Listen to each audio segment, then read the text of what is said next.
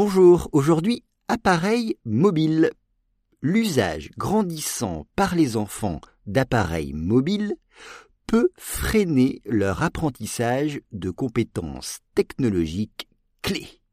Once again, l'usage grandissant par les enfants d'appareils mobiles peut freiner leur apprentissage de compétences technologiques clés. On commence avec l'usage. L'usage, c'est the use, l'usage. Exemple, je fais un usage modéré de mon téléphone. Je fais un usage modéré, c'est-à-dire moyen, de mon téléphone.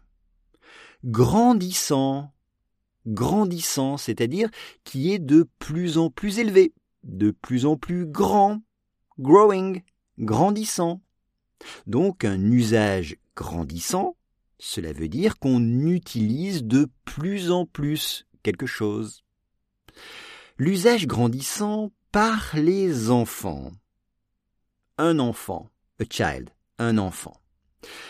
Les appareils mobiles, c'est le titre de ce podcast. Mobile device, un appareil mobile, exemple un téléphone, peut freiner, c'est-à-dire ralentir.